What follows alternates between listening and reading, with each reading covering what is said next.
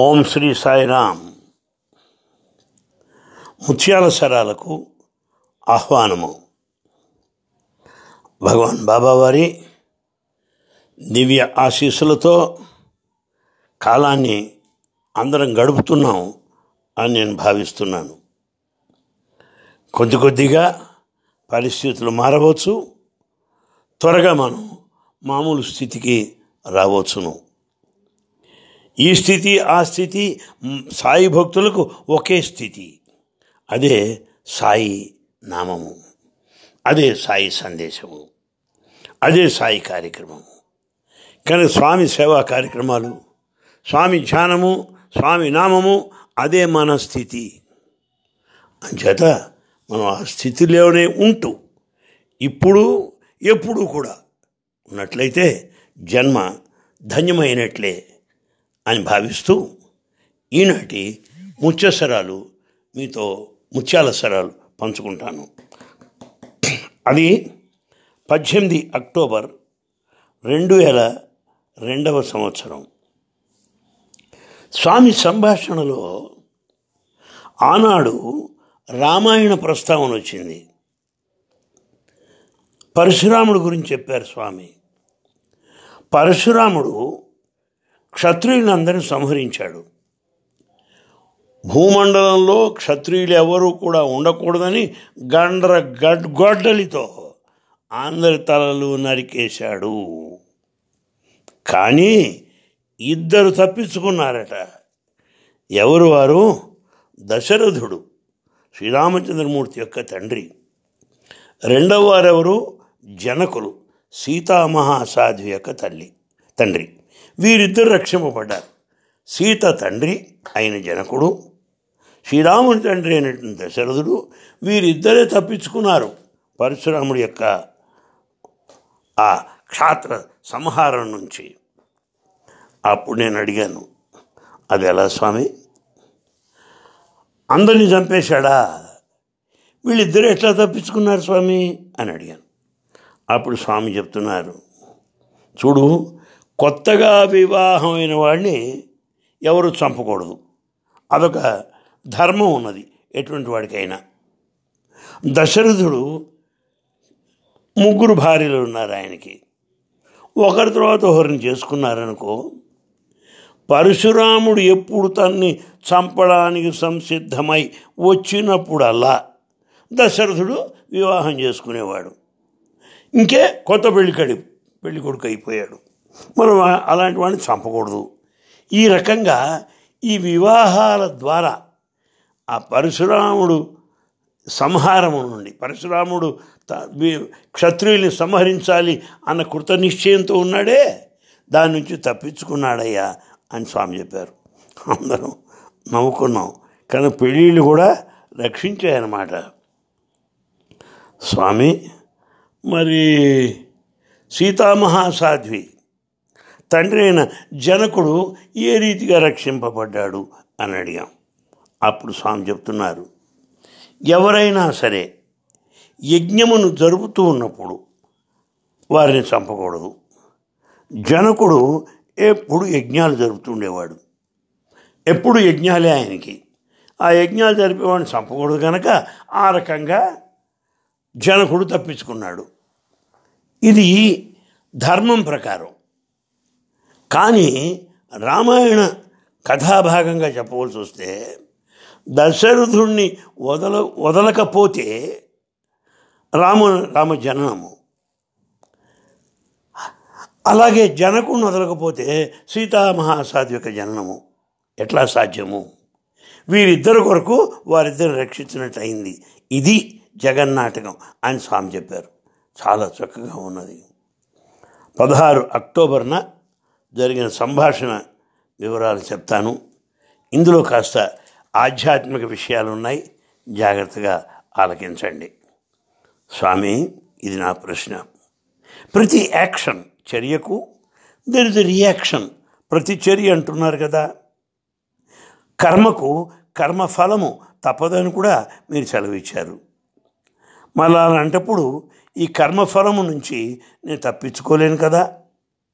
నావి సత్కర్మలు అయితే మంచి ఫలితాలు వస్తాయి, దుష్కర్మలు అయితే దుష్ఫలితాలు వస్తాయి. నేను ఎదుర్కోక తప్పదు. ఆ ఫలితాలు నా వెంట పడతాయి, తప్పదు. అయితే నాకు ఒక చిన్న అనుమానం స్వామి. అయితే చెప్పు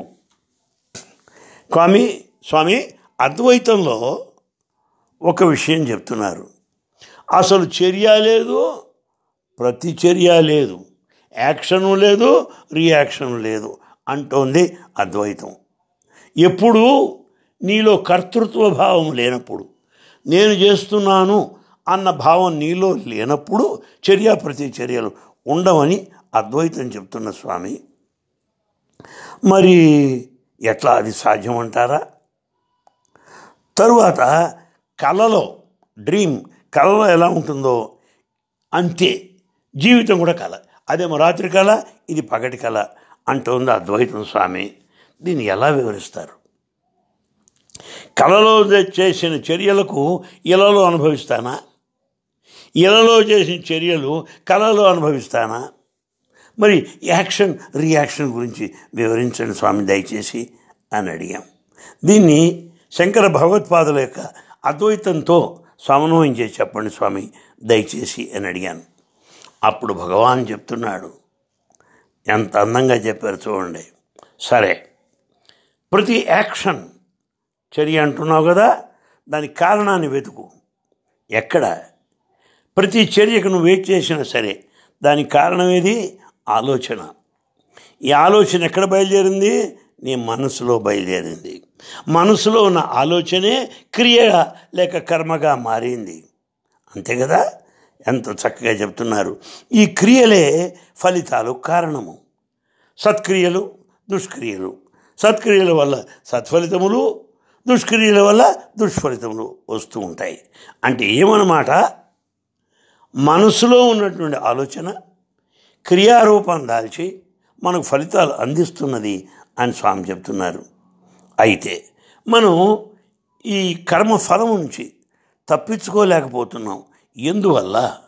మనం అందరం కూడా మనోస్థాయిలోనే ఉన్నాము, ఆలోచనలతో కూడి ఉన్నాము.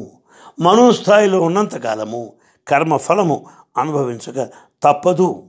కనుక ఆదిశంకరులు ఏమంటున్నారంటే, మనోస్థాయిని అధిగమించు, ట్రాన్సెండ్ ద మైండ్. మనోస్థాయిని పైకి దాటు, అప్పుడు నీకు ఇలాంటివి ఉండవు. అలాగా స్వామి, మనసును దాటాలా? అది సాధ్యమే అంటారా?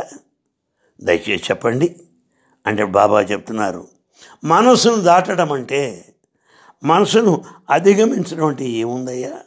చాలా తేలిక. ఏంటి స్వామి అంత తేలిక అంటారు? నేనేదో ఎవరైనా మైండ్ అన్నప్పుడల్లా నెవర్ మైండ్ అంటూ ఒక హాస్యం పట్టిస్తుంటాను. మీరేమో ఇంత ఇట్లా మాట్లాడుతున్నారు. మరి దీన్ని ఎట్లా స్వామి మనసును దాటేది ఎట్లా? అప్పుడు స్వామి అన్నారు, ఇక చూడు, అసలు మనసు అంటే ఏమిటి? అన్ని ఆలోచనలే. ఎలాంటివి అంటూ స్వామి తన కుర్చీ పైన రుమాలు తీసుకున్నారు. తెల్లని రుమాలు ఎప్పుడు కుర్చీ పైన పెట్టి ఉంటారు. ఆ రుమాలు హ్యాంకర్చీఫ్ తీసుకొని అన్నారు, దేంతో ఏర్పడింది రుమాలు కర్చీఫ్? అన్ని దారాలే. దారాలు చేరడం వల్ల కర్చీఫ్ వచ్చింది. అంతే కదా? ఈ దారాలే ఆలోచనలు, ఈ కర్చీఫే మనసు. నీకు అర్థమైందా? అర్థమైంది. కానీ స్వామి మరి మనసు దాటాలంటే ఎట్లా? ఏముంది, ఈ దారాలు తీసేయగానే కర్చీఫ్ పోయింది. అలాగే నీ యొక్క ఆలోచనలు అన్నీ పోగానే మనసు కూడా పోయింది. అదే మనోలయము, థాట్లెస్ స్టేట్ అని స్వామి సెలవిచ్చారు. ఎంత తేలిగ్గా చెప్పారో, ఎంత బాగుందో. ఎప్పుడైతే ఆలోచనలు లేవో అప్పుడు మనసు కూడా ఉండదు అన్నారు స్వామి.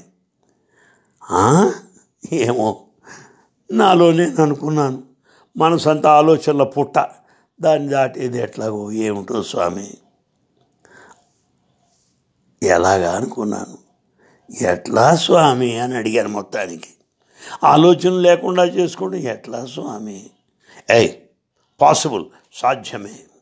ఏమిటి ఎట్లా అంటావు? నీ మనసుని దైవం వైపు మరల్చు.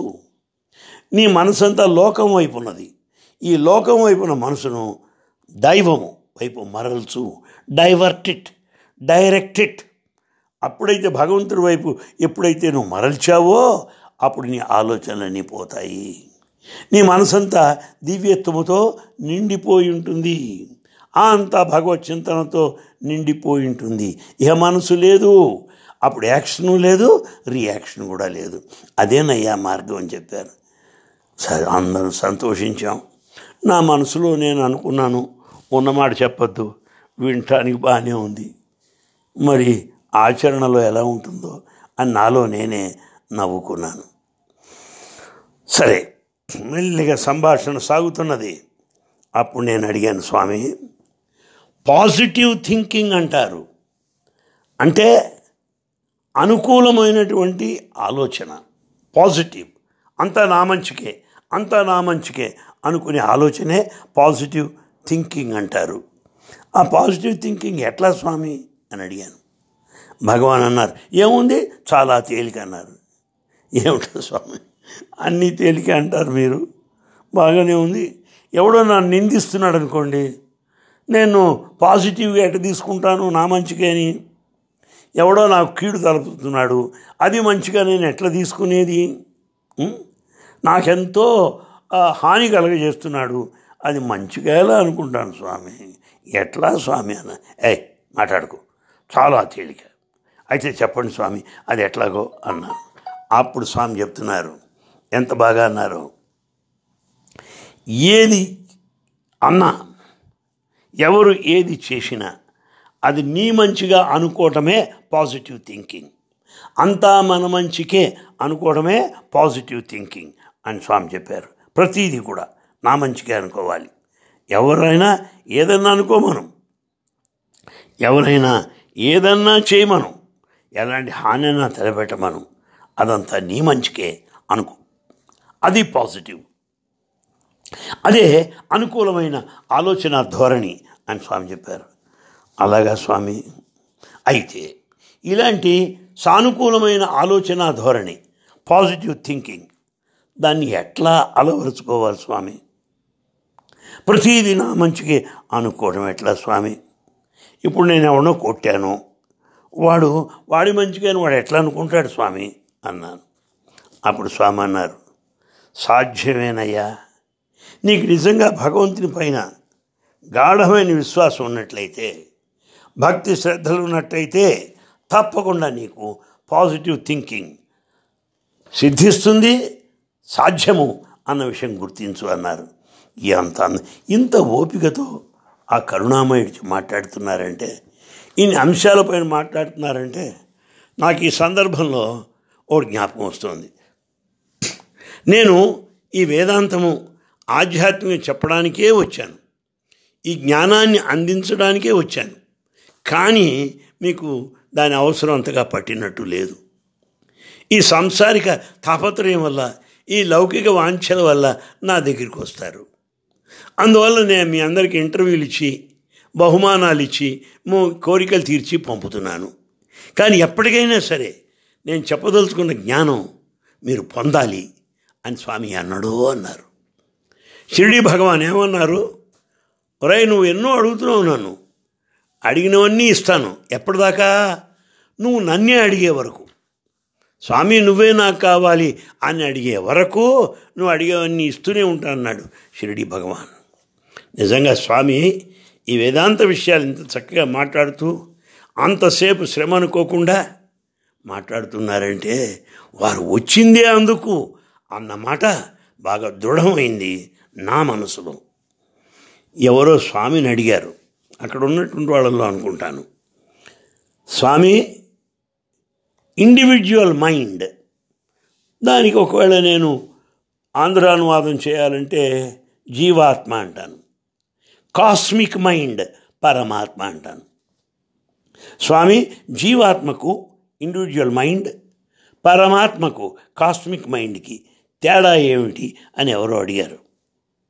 అప్పుడు స్వామి అంటున్నారు, పరమాత్మ విశ్వవ్యాపితమైనటువంటిది, ఇది పూర్తిగా దివ్యత్వముతో కూడుకున్నది. కానీ జీవాత్మ వ్యక్తికి సంబంధించింది, వ్యక్తిగతమైనది, సమిష్టి అయినటువంటిది కాస్మిక్ మైండ్. వ్యష్టికి సంబంధించింది ఇండివిజువల్ మైండ్, జీవాత్మ పరమాత్మ. అయితే జీవాత్మకు రూపనామాలు ఉన్నాయి, రూపనామములు ఉన్నవి. కానీ పరమాత్మకు రూపము లేదు, నామము లేదు. నామరూపరహితమైనది పరమాత్మ తత్వం, కాస్మిక్ మైండ్ అన్నారు. అంచేత ఈ రెండిటికి, ఇటు జీవాత్మ ఇండివిజువల్ మైండ్, పరమాత్మ కాస్మిక్ మైండ్, ఈ రెండిటికి ఇంత వ్యత్యాసం ఉన్నదన్నారు స్వామి. అయితే జీవాత్మ పరమాత్మ మరి వాటి మధ్యలో అనుబంధం ఏమిటి స్వామి, బాంధవ్యం ఏమిటి అన్నాను. అరే తెలీదా నీకు, రెండు ఒకటే అనేశారు స్వామి. రెండు ఒకటేనా, ఎట్లా స్వామి? అప్పుడు చెప్తున్నారు, నామరూపాత్మకమైతే జీవాత్మ అన్నావు, నామరూపమును లేకపోతే పరమాత్మ అన్నావు. రూపనామముల వల్ల ఈ రెండిటికి తేడా వచ్చింది. ఎప్పుడైతే రూపనామములు లేవో ఈ జీవాత్మయే పరమాత్మ అని చక్కగా చెప్పారు.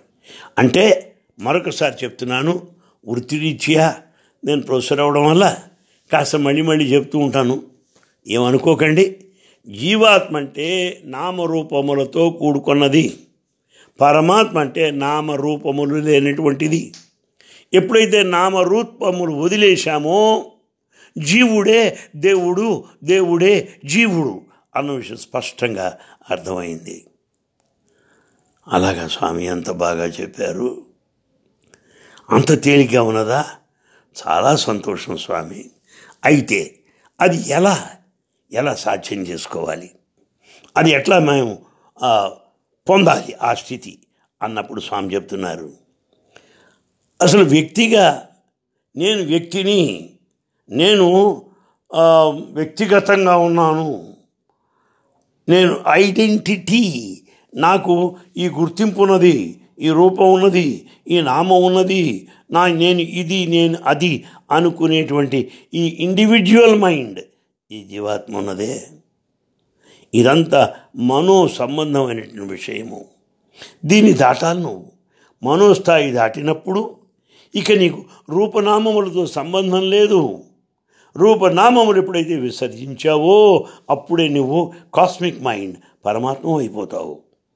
నామరూపాలతో బంధింపబడిన వాడివి నువ్వు పరమాత్మకు దూరం అయిపోయావు. పరమాత్మకు దగ్గరగా ఉండాలంటే ఈ రెండు కూడా త్యజించవలసిన అవసరం ఉన్నది అని స్వామి చెప్పారు. ఎంత బాగుందో! ఆ రెండు లేకపోయినట్టయితే, నామరూపము లేకపోతే, you are God, God is you. నువ్వే భగవంతుడు, భగవంతుడే నీవు. అలాగా స్వామి, దయచేసి క్షమించండి, అర్థమవుతున్నది. కానీ నా యందు దయుంచి ఇంకా కొద్దిగా విపులంగా చెప్పండి స్వామి అని అడిగాను. అప్పుడు స్వామి అంటున్నారు, ఏముందయ్యా ప్రతిదానికి ఇలా అంటావు, చాలా సింపుల్.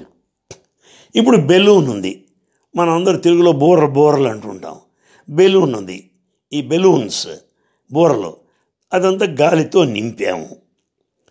ఈ బెలూన్ చుట్టూ కూడా గాలి ఉన్నది, బెలూన్ లోపల కూడా గాలి ఉన్నది. బెలూన్ లోపల ఉన్నటువంటి గాలి జీవాత్మ అనుకో, చుట్టూ ఉన్న గాలి పరమాత్మ అనుకో. ఎప్పుడైతే ఈ బెలూన్లో గాలి చేరి బెలూన్ పగిలిపోయిందో అప్పుడు బెలూన్లో ఉన్న గాలి చుట్టూ ఉన్న గాలితో చేరిపోతుంది. అంటే ఏమిటి? ఈ బెలూన్ బోర, ఆ పేరు, ఆ ఆకారము తో బంధింపబడినది బెలూన్లో ఉన్న గాలి. బెలూన్లో ఉన్న గాలి బెలూన్ యొక్క రూపమునకు, బెలూన్ యొక్క నామమునకు పరిమితమై బంధింపబడింది. కానీ బెలూన్ చుట్టూ ఉన్న గాలి పరివ్యాప్తమై ఉన్నది. ఎప్పుడైతే బెలూన్ పగిలిపోయిందో ఇందులో ఉన్న గాలి బయట గాలితో చేరిపోయింది అని ఎంత చక్కని ఉదాహరణ చెప్పారు. అదేనయ్యా జీవాత్మ పరమాత్మ అంటే. జీవాత్మ పరమాత్మయే, తేడాల్లా నామరూపములు అని చెప్పారు. అబ్బా, ఇట్లా చెప్పగలవారు లేరు. మనం కొన్ని సంవత్సరాలు ఈ దృష్టాంతాన్ని జ్ఞాపకం పెట్టుకుంటే అంతే చాలు. స్వామి, మీరు అనుమతిస్తే నాకు ఇంకొక అనుమానం దయచేసి. చెప్పు చెప్పు, ఏమి చెప్పు అన్నారు స్వామి. నిజంగా ఆయనకి ఇవి మనం అడగడం ఇష్టం, వారికి చెప్పడం వారి యొక్క అవతార లక్ష్యం. మన లక్ష్యం కూడా అదే అవ్వాలి. మనకిది లేదు, నాకేదో పదవి ఇవ్వు, నాకేదో సంపద ఇవ్వు, నాకేదో పలుకుబడి ఇవ్వు, ఇలాంటి చిల్లర కోరికలతో వస్తుంటాం. అందుకే స్వామి ఎప్పుడో చెప్పాడు, కల్పవృక్షం కింద నిలబడి కాఫీ పొడి అడుక్కుంటాట ఎవడో, జరీ చీరలు అమ్మే చోట పాతగుడ్డ పేలికలు కావాలి అని కోరుకుంటాట ఎవడో. ఆ స్థితిలో ఉన్నాం మనం. ఆయన చెప్పదలుచుకుంది మనకు అక్కర్లేదు, మనకు కావాల్సింది తప్ప ఆయన ఇవ్వవలసింది మనకు పట్టట్లేదు. అందువల్ల మనం ఇక్కడే ఉన్నాం. బాగా తెలిసిపోతుంది. దానికి ఎలా చెప్పగలవు నువ్వు అంటారేమో. ఈ ఆధ్యాత్మిక విషయాలు అడిగినప్పుడల్లా చక్కగా సుదీర్ఘంగా ఓపికతో చిరునవ్వుతో తాను ఆనందపడుతూ మన ఆనందపెడుతూ స్వామి మాట్లాడతారు. ఇందువల్ల ఆయన ఆనంద స్వరూపుడు. ఆయన యొక్క ప్రతిబింబమే మనం కూడా ఆనంద స్వరూపులము. స్వామి సబ్జెక్ట్, మనము ఆబ్జెక్ట్. బింబ ప్రతిబింబ సంబంధం మన ఇరువురి మధ్య ఉన్నది. అందువల్ల ఆధ్యాత్మిక సంబంధాన్ని పెట్టుకోవాలి మనం. ఎంతసేపటి లౌకిక సంబంధం పెట్టుకోవడం వల్ల మన జీవితాలు ఇలాగే అఘోరిస్తున్నాయి. ఇక్కడ స్వామి అంటున్నారు చూడండి, జీవితం ఎందుకో తెలుసా? భగవంతునితో ఏకత్వాన్ని సాధించడానికి, దివ్యత్వాన్ని నీలో అనుభవించడానికి, నీవే భగవంతుడవు అని గుర్తించడానికి ఇంతకు మించి లేదయ్యా అన్నారు. You are God, God is you. నువ్వే భగవంతుడు అని తెలుసుకోవాలి. అది అంతకు మించింది లేదు. ఆ దివ్యత్వాన్ని నీలో అనుభవించాలి. భగవంతుడితో నువ్వు తాదాత్మ్యం చెందాలి. అదే జీవితం యొక్క పరమావధి. నీవు భగవంతుడి కంటే భిన్నం అనుకున్నంతకాలం నీ ఆధ్యాత్మిక ప్రయాణం చాలా సుదీర్ఘమై ఉంటుంది అని స్వామి చెప్తున్నారు. కనుక ఆధ్యాత్మిక మార్గంలో ఏకత్వమే మార్గము, దివ్యత్వమే మార్గము. అప్పుడే నీకు ఆత్మదర్శనము, ఆత్మానుభవము సాధ్యము అని చెప్పారు 16 అక్టోబర్ 2002లో.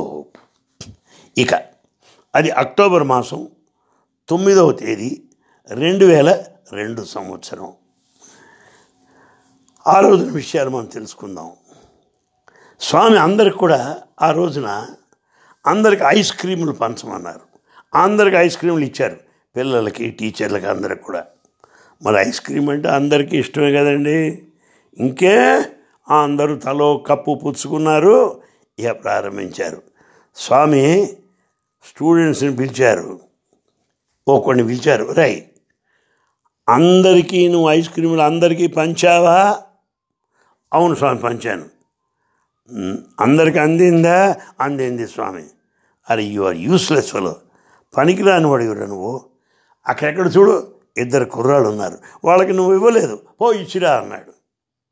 సరే అన్నారు. అప్పుడు అందరూ వంక చూస్తూ అన్న మాటలు దయచేసి దీన్ని జ్ఞాపకం పెట్టుకోండి. గొప్ప మాట. స్వామి ఇట్లా అన్నారని మనం నవ్వుకోవడం కాదు, స్వామి ఇట్లా అన్నారని ఇంకోటి చెప్పడం కాదు, స్వామితో నాతో ఈ మాట అన్నారని గర్వపడటం కాదు. ఆ మాటల్లో సారాంశం, ఆ మాటల యొక్క సందేశం, ఆ మాటల్లో భావగర్భితమైన అద్వైతం, భగవంతుని తత్వం గ్రహించిన నాడు నిజమైనటువంటి సాధకులుగా మనం అనిపించుకుంటాం. ఈ ఐస్ క్రీమ్ గురించి స్వామి ఏమన్నారు? 2 పిల్లలకే అందలేదు, అది స్వామి గమనించారు, పో వాళ్ళకి ఇచ్చిరా అన్నాడు. ఇదే సన్నివేశంతో స్వామి అన్న మాటలు చెప్తున్నాను. అరే మీరంతా బ్రదర్స్ అని పిలుచుకుంటారు. ఏం బ్రదర్స్రా మీరు? నిజంగా బ్రదర్స్ అనుకుంటే మీ బ్రదర్స్ని మీరు మర్చిపోతారా? బ్రదర్స్ని మర్చిపోవచ్చురా, కానీ మదర్ మర్చిపోదురా. బ్రదర్స్ని మర్చిపోతారు, కానీ మదర్ మాత్రం మర్చిపోదురా. అందుకే నాకు తెలుసు వాళ్ళిద్దరికీ నీవు ఇవ్వలేదు అని. అబ్బా, సాయి మాత, సాయి జగజ్జనని, ఆ మాతృప్రేమ అంటే తెలిసిపోయింది ఎంత గొప్పగా ఉన్నదో. అదే 9వ తేదీ అక్టోబర్ నాడు మరొక విషయం మీకు తెలియజేస్తాను. స్వామి ఇతరుల యొక్క బాధలను, రోగాలను తన పైన తెచ్చుకుంటారు, శరీరమునకు తెచ్చుకుంటారు. ఎందుకు అట్లా? ఇతరుల బాధలు, ఇతరుల రోగాలు స్వామి తన శరీరంలో తెచ్చుకోవడం ఎందుకు, అనుభవించడం ఎందుకు, బాధపడటం ఎందుకని మనకు అనిపిస్తుంది. దాని సమాధానం స్వామి చెప్పారు. నిజంగా ఆ భక్తుడికి ఆ బాధ ఉన్నట్టయితే వాడు తట్టుకోలేడురా. ఆ ప్రేమ వల్ల వాడి బాధను నేను తీసుకుంటాను. నిజంగా ఆ రోగం వాడికి వచ్చినట్టు వాడు బతికే అవకాశం లేదు. అందువల్ల నాపై నేను ఆవహింపజేసుకుంటాను. మీ బాధలు నేను అనుభవిస్తాను మీ కొరకు, మీ పైన ప్రేమ వల్ల అని స్వామి చెప్తే అందరికీ కూడా కళ్ళెంబడి నీళ్ళు తిరిగాయి. చెప్పండి, మన ఆస్తులు పంచుకునే వాళ్ళు ఉన్నారు, మన కీర్తి, మనకు ఉండేటువంటి ప్రతిష్ట బట్టి లాభాలు పొందేవాళ్ళు ఉన్నారు. అంతేగాని బాధలు పంచుకునేవాళ్ళు ఎవరున్నారండి? భగవంతుడు ఒక్కడే. అక్కడ స్వామి అంటున్నారు, అవునయ్యా, ఇతరులు నేను భరిస్తాను, వారి బదులు నేనే ఆ బాధను అనుభవిస్తాను. ఎందువల్ల వాళ్ళు అంతగా ప్రార్థిస్తారు. స్వామి అంతా నువ్వే చూసుకోవాలంటారు, నేను భరించలేనంటారు. ఏం చేయమంటావు? అందువల్ల ఇంత భరింపరాని కష్టాన్ని నా పైన నేను తీసుకుంటానయ్యా అన్నారు. స్వామి ఎంత కరుణ! ఏమని చెప్పేది స్వామి? అంత బాధ మీరు అనుభవిస్తారా? మీకు కూడా అంత బాధ ఉందా స్వామి? అబ్బా అబ్బా, వినటానికే బాధగా ఉందన్నాను. అప్పుడు స్వామి అంటున్నారు, అవును, ఒక్కటి గుర్తుపెట్టుకోండి, నేను ఈ బాధని, ఇతరుల యొక్క బాధను అనుభవించే కాలం ఉందే చాలా తక్కువ కాలం. మీరు ఎక్కువ కాలం భరించవలసి ఉంటుంది. ఎక్కువ కాలం భరించవలసిన మీ బాధని నేను నా పైన తెచ్చుకొని చాలా స్వల్పకాలంలో పోగొట్టుకుంటానయ్యా. అందువల్ల ఈ సఫరింగ్ పీరియడ్ ఉందే, ఈ బాధ కాలం చాలా సంక్షిప్తం అయిపోతుంది, తగ్గిపోతుంది నా విషయంలో అన్నారు. అబ్బా, అప్పుడు వారేమో విడుదలైపోతారు, చక్కగా మామూలుగా ఉంటారు. అందువల్లే ఇతరులని పంచుకుంటాను అన్నారు.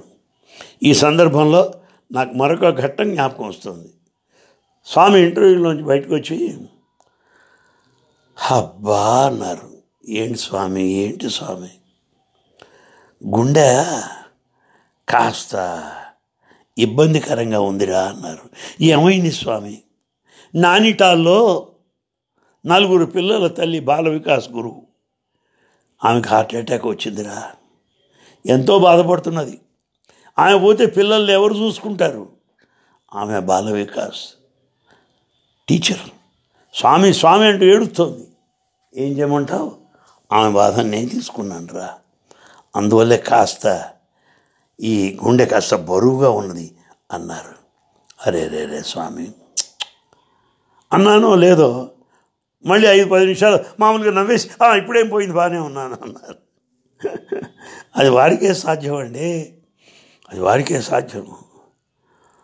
ఓ పిల్లాడికి స్వామి ఇంటర్వ్యూ ఇచ్చారు. వాడికి ఆస్తమా ఉంది. ఈ ఆస్తమా ఉన్నవాళ్ళు ఊపిరాటం కష్టం పాపం. అందులో వర్షాకాలంలో ఇంకా బాధపడుతూ ఉంటారు, ఎంతో బాధపడతారు పాపం. ఊపిరి కూడా ఆడదు. అందులో పిల్లోడు వచ్చి అడిగాడు అమాయకంగా, స్వామి నేను భరించలేకపోతున్నాను, చాలా కష్టంగా ఉంది స్వామి, ఊపిరాటం లేదు. అప్పుడు స్వామి అన్నారు, దయామయుడు, అలాగా బాధపడదురా, నేను చూసుకుంటాలే నాన్న, భయపడకు అన్నారు. అని స్వామి ఎప్పుడైతే ఆ మాట అన్నారో స్వామి ఆయన ఆయాసపడటం ప్రారంభించారు. ఆయాసం ప్రారంభించారు. అంటే ఆ పిల్లవాడి యొక్క ఆస్తమాను తాను స్వీకరించారనమాట. అది కొన్ని నిమిషాలు స్వామి ఆయాసపడ్డారు. తర్వాత అది తగ్గిపోయింది, మళ్ళీ మామూలు అయిపోయారు. అప్పుడు వెంటనే పిల్లాడు వంక చూసి అన్నారు, ఒరేయ్ నీకు ఇంకా ఆస్తమా ఉండదు, నువ్వేం వరి అవ్వదు, నువ్వు వెళ్ళిపో అన్నారు. ఈ రకంగా స్వామి మన బాధలు అందించి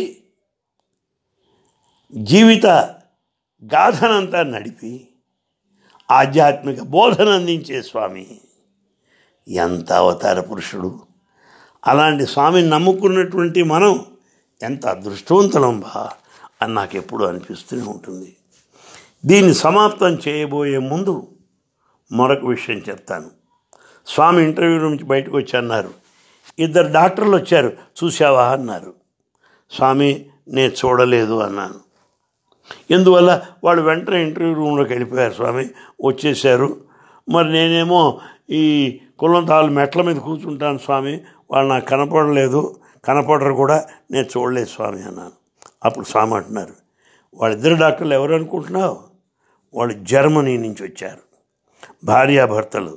ఇద్దరు కూడా హార్ట్ స్పెషలిస్ట్, ఈ హృద్రోగ వైద్య నిపుణులు. వాళ్ళు చాలా పెద్దవాళ్ళు. వాళ్ళు రోజుకి ఎన్నో గుండె మార్పిడి ఆపరేషన్లు, హార్ట్ ట్రాన్స్ప్లాంట్స్ చేస్తూ ఉంటారు. వాళ్ళను ఆస్ట్రేలియా ప్రభుత్వం ఆహ్వానించింది. వాళ్ళు సేవలు ఆస్ట్రేలియా ప్రభుత్వానికి అందించబోతున్నారు. కానీ ఆస్ట్రేలియాకి వెళ్ళబోయే ముందు స్వామి ఆశీస్సుల కోసం వచ్చారు, స్వామి దర్శనం కోసం వచ్చారు, ఇక్కడ మన హాస్పిటల్ చూడటానికి వచ్చారు. బాబా గురించి విన్నారు. వాళ్ళు జర్మనీ దేశస్థులు, అక్కడి నుంచే విన్నారు. స్వామి గురించి విన్నారు.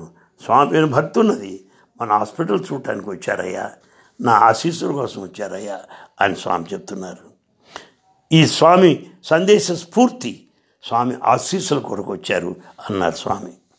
ఈ సందర్భంలో జ్ఞాపకం ఉంచుకోవాల్సింది ఏమి అంటే, స్వామి స్ఫూర్తితో, స్వామిని ఒక ఆదర్శంగా తీసుకొని యావత్ ప్రపంచంలో ఎన్ని లక్షల మంది సేవా కార్యక్రమంలో నిమగ్నం అయి ఉన్నారో, ఎందరు వైద్యులు, ఎన్ని రకాల వృత్తుల వారు పూర్తిగా ఉత్తేజితులై స్వామి ఆదర్శంతో జీవితకాలాన్ని గడుపుతూ సత్కర్మలలో ప్రవేశిస్తూ సేవాధర్మాన్ని అనుసరిస్తూ ఉన్నారో చెప్పలేను నేను.